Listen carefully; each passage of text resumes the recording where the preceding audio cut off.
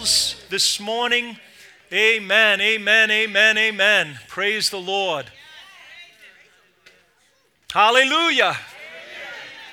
If you open up in your Bibles to 2 Timothy chapter 1, I want to talk to you so appropriately this morning. Keep the fire burning. Keep the fire burning. 2 Timothy chapter 1. Therefore, verse 6, I remind you to stir up the gift of God which is in you. I remind you to stir up the gift of God that is within you. Another translation says, fan into flame. Fan into flame the gift of God that is in you through the laying on of my hands. For God has not given you a spirit of fear, but of power and of love and a sound mind. Amen. Isn't that a good word? The New King James says it, I remind you to stir up the gift of God which is in you. Another translation says, fan into flame. Fan into flame. Now, I want you to get this imagery. Now, personally, I have always enjoyed having a fireplace. Ask my wife. Even the hint of a little cold, it could be August. If we get a little hint of cold weather, the beginning of September, I love to light a fireplace. It's not for energy efficiency, but it's for the snap, the crackle, and the pop. It's the year, many years ago, it was probably in the end of August, the beginning of September, in my home, I lit a fire in my fireplace. And I look out the window and I see two fire trucks coming in front of my house. So I looked through the window and I was wondering where they were going. And the firemen came in my backyard. They were looking around my house. One of my neighbors, God bless her soul, she thought that I was lighting a fire outside, and I guess that's illegal in some towns. So she called the firemen on me. And the firemen are looking around, and I went out. I said, can I help you, sir? I said, oh, yeah, we're looking for... I said, I just lit a fire in my house.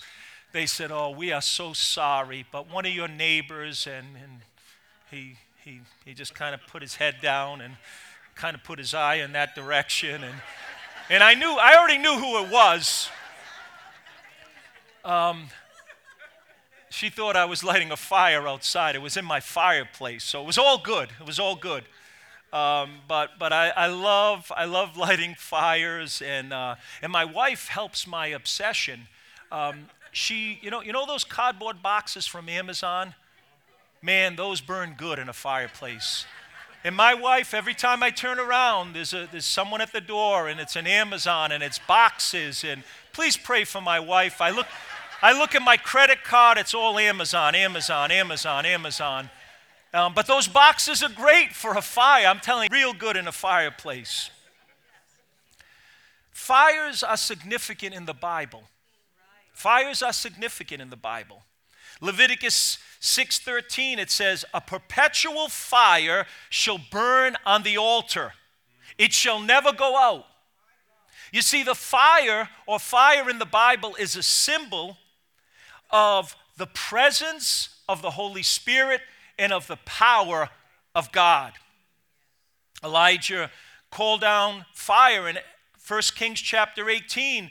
He declared, the God who answers by fire, he is God. Acts chapter 2 verse 3, then there appeared on them divided tongues as of fire and sat on each of them. The fire of God, again symbolizing the Holy Spirit. Romans chapter 12, it says that we are to be fervent in spirit. Another translation says we are to always be on fire. You must fan a flame into a fire.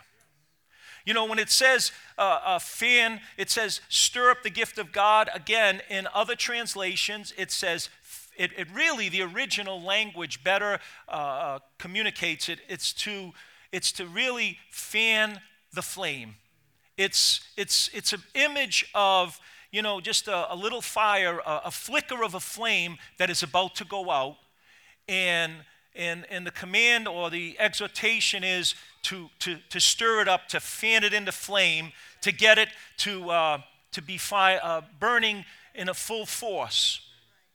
You see, fire burns out naturally. A fire, if it's not fed, if it's not stirred, if it's not fanned into a flame, will go out.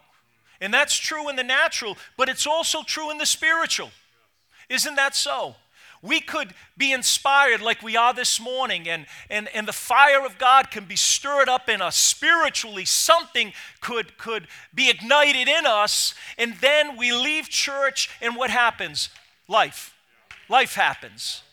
You know, it's like the youth, right? Some of you youth could identify, youth leaders, youth pastors. You go to a youth conference, right? And it's exciting. You have 1,000, 1,200, 1,500 youth excited, shouting, praising God. And in that flow and in that fire, it's easy to get excited and to participate.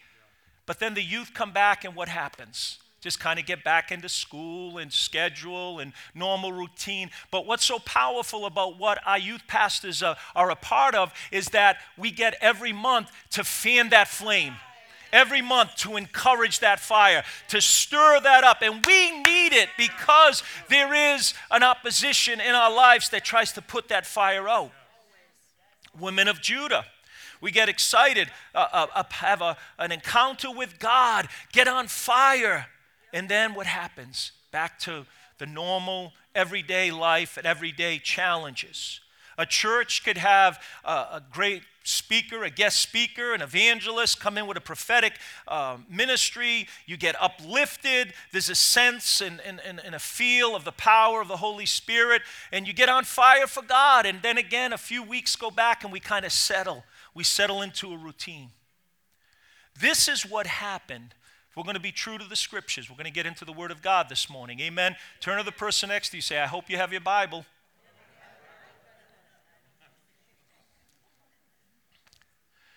See, Timothy had a call of God upon his life that in the plan and the purpose of God, Paul was looking to Timothy to carry on the ministry after Timothy was gone. You see, 2 Timothy is Paul's last correspondence, his last letter that he would write. This is, some commentators say, it is his last will and testament. And so he's communicating, this is it. He's going, he's going off the grid. No more Facebook posts from Paul.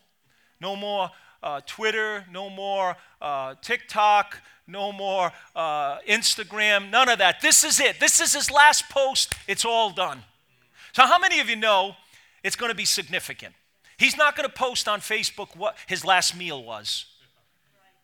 He's not going to post anything trivial. It's going to be something significant. He's in a Roman prison. He's been in prison before. He's been in a prison in Caesarea. He's been in a prison in Jerusalem. He's been in a prison, but this one is different. This is his last imprisonment. He's in Rome, and this prison is no joke. This is serious. This isn't medium security, minimum security. It isn't even maximum security in our country. I have been to a place in Rome, Italy, where they believe was the prison that Paul was imprisoned in. It is literally a hole in the ground. It is an underground prison system whereby they would just drop down food, and a lot of times the prisoners would not be able to eat. They would have nothing unless a family, a friend, somebody they knew brought it to them. So this is where Paul is at. He's on death row. He knows it, and Timothy knows it. Paul to Timothy, this is his spiritual father. This, you read 2 Timothy, you read any commentaries, you study it, you'll find that 2 Timothy is the most personal and most intimate of Paul's writings. He emotes really deep emotions here. He's sharing with Timothy, and he starts off and he writes in 2 Timothy chapter 1, verse 2, he says, to Timothy, my beloved son. Now, in the original language, commentators confirm this over and over again. The original language, he's really saying, my beloved child. This is an endearing term to Timothy. This is him pouring out his heart, sharing with his beloved child, his beloved son in the faith, because Paul is the spiritual father. And he tells Timothy, he said, I want you to fan into flame the fire of God in you. Now understand, Timothy is going to be Paul's successor. He's pastoring a church in Ephesus. He's going to continue on to the best of his abilities, giftings and anointings, the ministry that Paul carried on. Imagine trying to walk in the footsteps of Paul the apostle. Imagine trying to follow after him. But you know what? God doesn't call us to be somebody else. He calls us to run our own race, to do what he's called us to do, and to be the best that we can be at it, and not to compare ourselves with other people. So here we have Timothy, but what the scriptures are intimating, what Paul is saying is that the fire in Timothy has grown dim, or the flame has come down to just a little flicker. You see, there was a fire that once burned in the heart of Timothy. He was once ablaze with the zeal for the ministry and for the work of God. But you got to understand, he's at a place now that burning and shining fire, that fire that was burning in a blaze for the glory of God, now has come to just a little flicker, and it's in danger of becoming a smoldering ember, and it's ready to go out. So the question is, why? You have to understand what Timothy is going through. Can we be real this morning? Turn to the person next to you, say, be real. You know, when we come to church, we're not usually real. Right? We put on our religiosity, or a nice smile. I'm telling you, people with their children could be climbing the wall. You walk by them, God bless you, Pastor.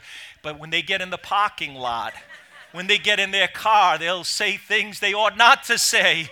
They'll act certain ways because we tend to, in the church, put on a certain image. Come on, we've got to be who we are all the time, and we need to be sanctified, and we need to become more like Jesus. Turn to the next to you, say, you need to be real? You need to be really like Jesus. Amen. But we have to look at the scriptures, and we have to understand what happened to Timothy. Why did that fire burn low? Why did that flame, that burning and shining light, become so dim?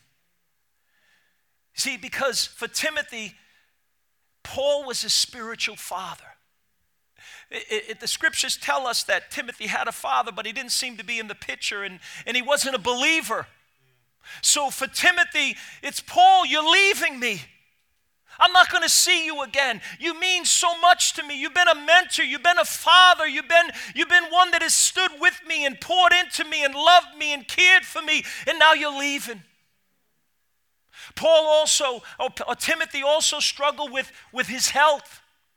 1 Timothy chapter 5, verse 23, it says his frequent infirmities. He struggled with some infirmities. He struggled with some health issues. There were also false teachers that were creeping into the church that he was pastoring. A true shepherd loves the sheep and is zealous for the work of God. And when there's false teaching, when there's division, when there's things that are tearing down the work of God, it affects the pastor deeply. And here is Timothy. The Bible says in 2 Timothy 2:17 that their message was spreading like cancer. What was this? This was false doctrine. This was erroneous teaching. Not only that, Timothy is being disrespected and he's being looked down upon. He's actually being despised. How do we know that? 1 Timothy 4:12, Paul says, let no man look down on you. Let no man despise you because you're young. My Lord, it's amazing what church people will do to you. But I thank God we have a sanctified church. We have a different church. Amen? Amen or oh me. And not only that, but apostasy is rising throughout the land. 2 Timothy chapter 3, verse 1, Paul saying, perilous times are coming. And here is Timothy. He's struggling with, he's battling with, he's carrying this load, and it's just happening. It's affecting him spiritually. Come on, don't you be so spiritual and say, that'll never happen to me, or that doesn't happen to me. It happened to Timothy. Paul had to challenge him. You see, it's as if Paul is answering a broken-hearted plea of his disciple, of his young child in the faith, Timothy, who's saying, what can I do? How do I deal with this?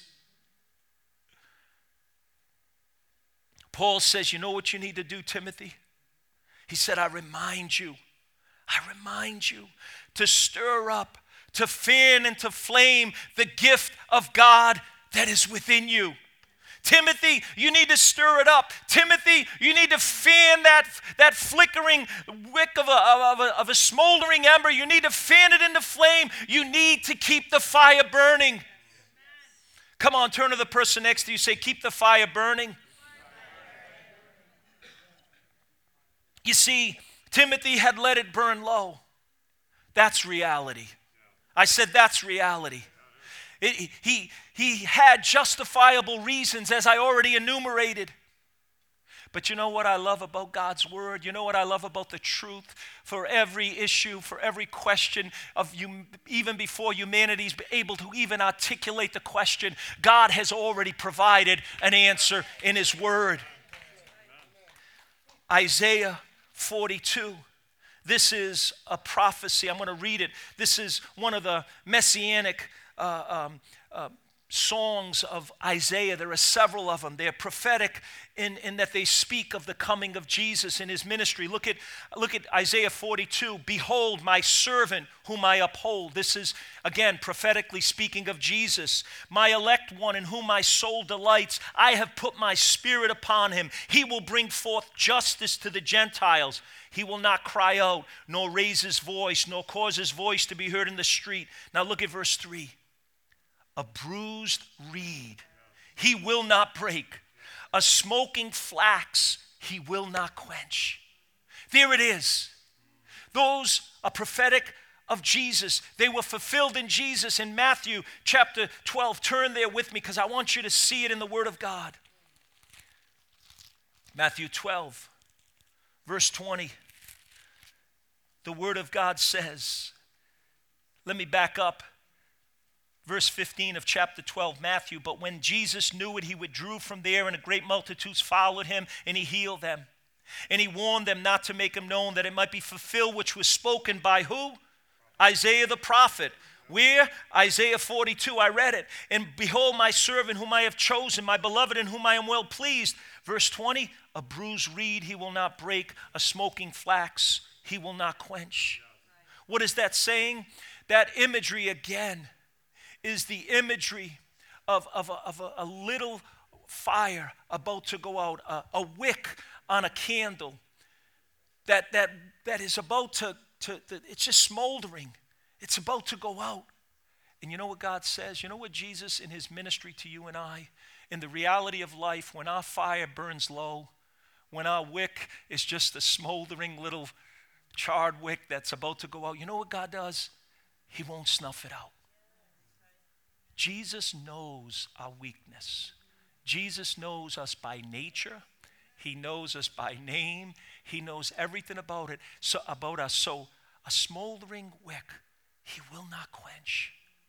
What does that mean? It means he will take even a little bit and he will cultivate it. He will encourage it. His spirit will blow upon it. What I learned about starting a fire is you need to open up the flue. That's the pipe. That's the chimney. You need to open up that little mechanism because a fire needs air. A fire needs an airflow. And you see, the Holy Spirit is that airflow in our life. The Holy Spirit is what breathes on us when we're about to just burn low and burn out and give in and give up. And God's Spirit breathes life into us, cultivates that fire. The Holy Spirit moves just like He did this morning. That's why it's important that we press in, that we say, God, I'm here. I'm in a mode of receptivity. God, I want you to touch me. God, I need you to touch me. I need you to stir up in me the gift of God. What a wonderful promise, because the reality is life is challenging. There is sickness. There is emotional distress. There are family problems. Can I just get a show of hands? Is there anyone that doesn't have a family problem? Raise your hand. Hello? Turn to the person next to you, say, you don't want to know about my family.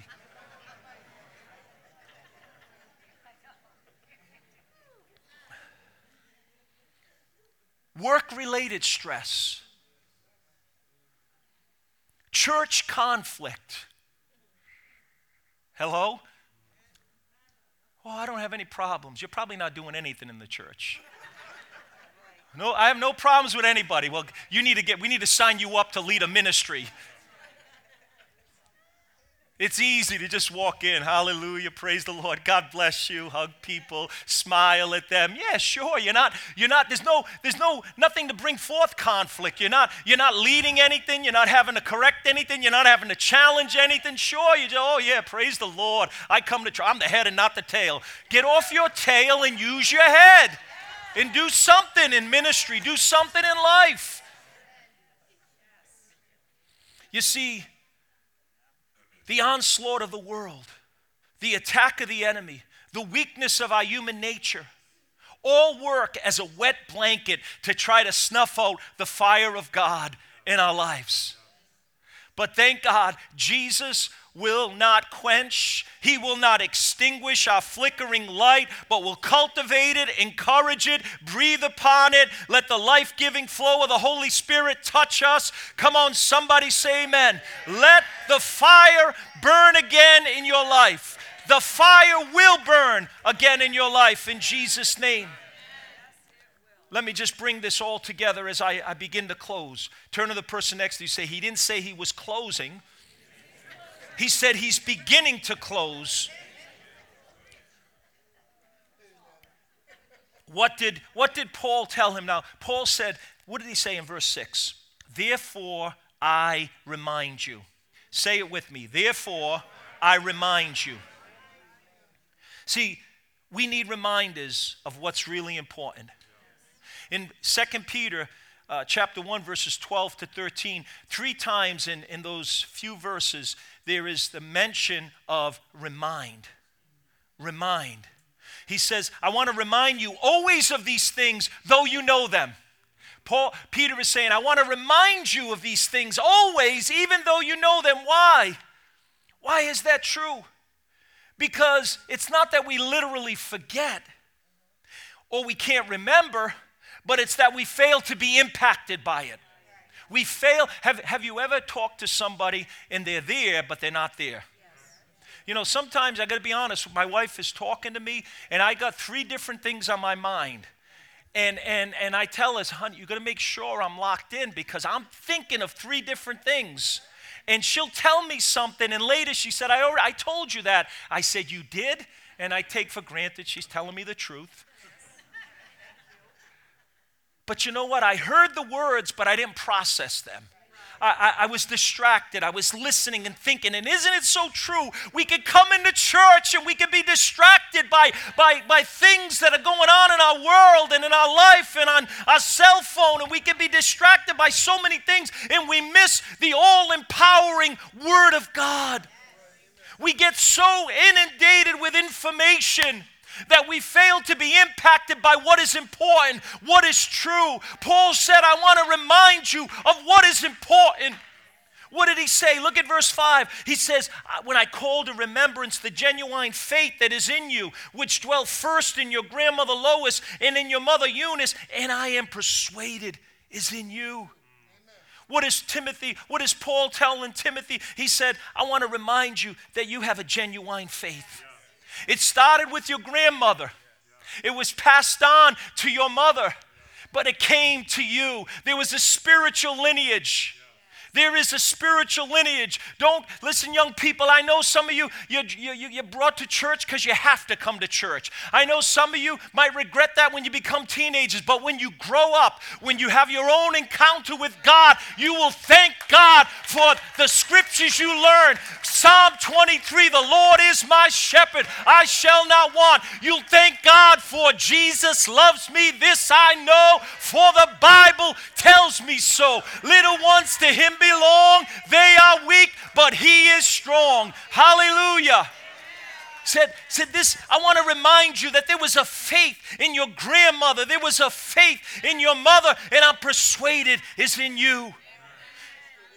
Timothy, you have a godly heritage. You know, personally, I didn't grow up in a household of faith, but you know what? God has given me a godly heritage. Personally, I carry a great burden of responsibility upon my shoulders because of that weight of what has been imparted to me, the things that have impacted my life, places I've been, atmospheres where there has been powerful moves of the Holy Spirit, anointings, revival hotspots in different places of the world, Bible college of men and women who gave their life for the gospel and saw the power of God, miracles and supernatural demonstrations of God. And I've been in that atmosphere. And it's marked me, it's branded me for life. Places, atmospheres, people where spiritual gifts and anointings and impartations and experiences were imparted to me, and I carry the weight and the burden that I realize that I have a gift, and though the fire burns low, persecution, problems, church issues and pressures and all kinds of weaknesses the devil tries to use to put a wet blanket on that. But I bear responsibility. You bear a responsibility, all that God has imparted to you, all that you have been blessed with. You know, we are such a blessed people. Oh my God, help us, deliver us from this spirit of entitlement that's in this world. My God, people just think that the government is just going to print checks for you to lay home and on your couch. Wait until you become something. That the church has just got that everything's going to be handed to you. We got to thank God for salvation, that Jesus hung, bled, and shed his blood on Calvary for my sins. You've got something to be grateful for this morning, something to be thankful for today, something to remember that God will stir it up, that the fire of God will burn in your spirit this morning.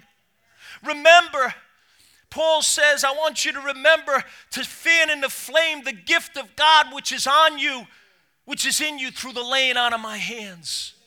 You see, Paul had laid his hands on Timothy along with the presbytery, the spiritual authority and leadership in the church. And you see what Paul was saying, listen, you got a spiritual lineage through your grandmother and your mother, but you also have a spiritual lineage through me. You see, when Paul laid his hands on him, what God had done in Paul was now being transformed to Timothy, or transmitted or imparted.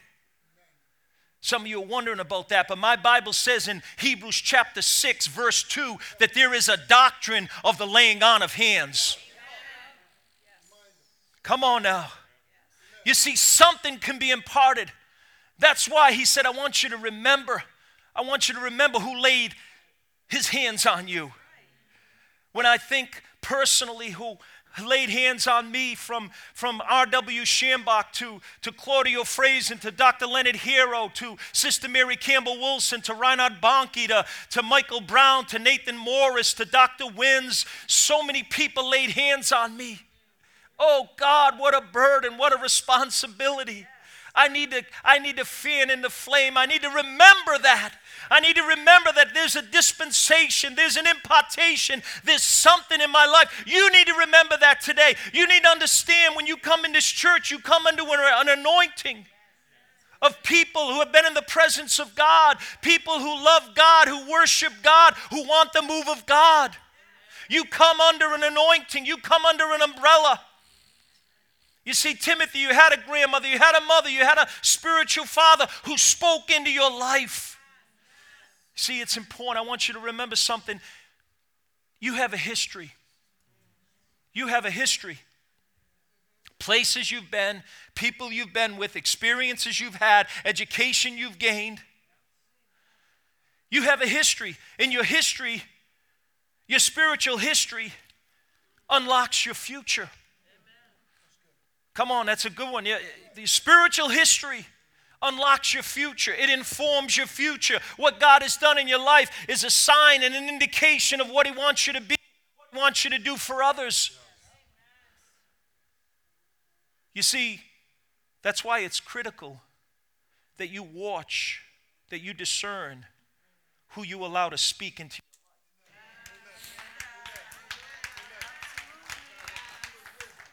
It's important who you allow to pray over you, because there is something of a transference where attitudes, mentality, spirits, some people I can just tell, being with them a few minutes, I can tell who they have been with, and it isn't Jesus. I can tell by the way they talk, the attitude, the sayings, and I say, they have been with so-and-so. You see, if you allow people in your life that are critical, that are gossipers, that are negative, come on, you can breathe a sigh of relief. Don't look so serious. I'm not talking about you. Maybe not. But you see, if you allow people who are critical, like I remember I've told people, say they listen to certain preachers or they listen to certain people on YouTube, and they might have an anointing, but there's something that comes through that message. There's a hate.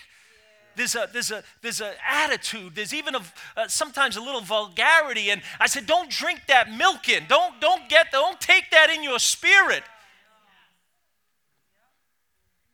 Turn to the person next to you and say, boy, I didn't give enough in the offering for this message.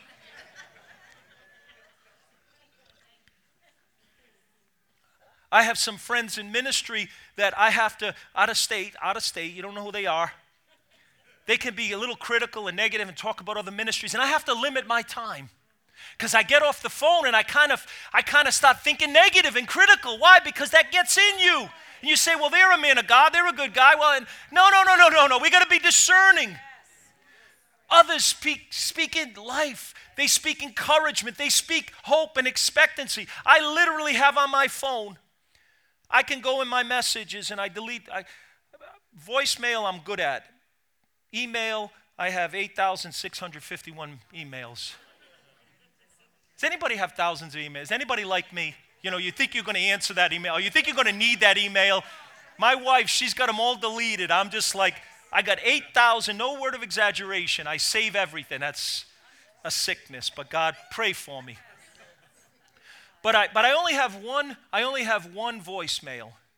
It's from October 21st, 2021. So it's a year and a half, but I'm going to save it. You know why? Because every once in a while, I need to listen to what this man of God said from out of state. He spoke into my life at a difficult, challenging time. God gave him a word. God gave him discernment. God gave him an encouragement to me that bolstered me, that gave me an inner fortitude, that helped me to look at things a little differently. You see, because it stirred up something in me. It spoke of greatness. It reminded me who I am in God. He helped me to see myself as God sees me. And see, that was what Paul was telling Timothy. He was reminding him of who he was in God's eyes. Aren't you glad God doesn't see you like other people see you? Oh, I thought I'd have a better amen than that. Aren't you glad God doesn't see you as you see you? That's why we need to remember, and I'm closing now. We need to remember. Why? Because it will deliver you from negligence. You know what negligence is? A failure to use proper care. That's the Webster definition. Negligence is the failure to use proper care. You see, we need to care for the gifts that God has given us. Turn to the person next to you, say, God has given you a gift. You say, Pastor, now you're going beyond what the word says. No, I'm not. 1 Peter chapter 4, verse 10 says, as each one has received a gift, as each one has received a gift, minister to one another as good stewards of the grace of God. Everyone, when you were born again, when you accepted Jesus Christ as your Lord and Savior, repented of your sin, put your faith in Christ, you received a gift, a seed in you of greatness, a seed in you for you, but for others. So everyone has a gift, and the Bible says, to whom much is given, much is required. That's why pray for me, pray for your leadership, pray for godly men and women in this church that love God. We have people that are mentors, that are fathers, that are mothers to younger generation, to other people. They're good people. They're godly people. You know, sometimes we get so spiritual, and sometimes we say stupid stuff. Especially when we're trying to, acknowledge somebody and saying he's a man of God and, our pastor's a good man. And then we say, well, he's not perfect. Oh, boy, man, you must have got that revelation after 40 days of prayer and fasting.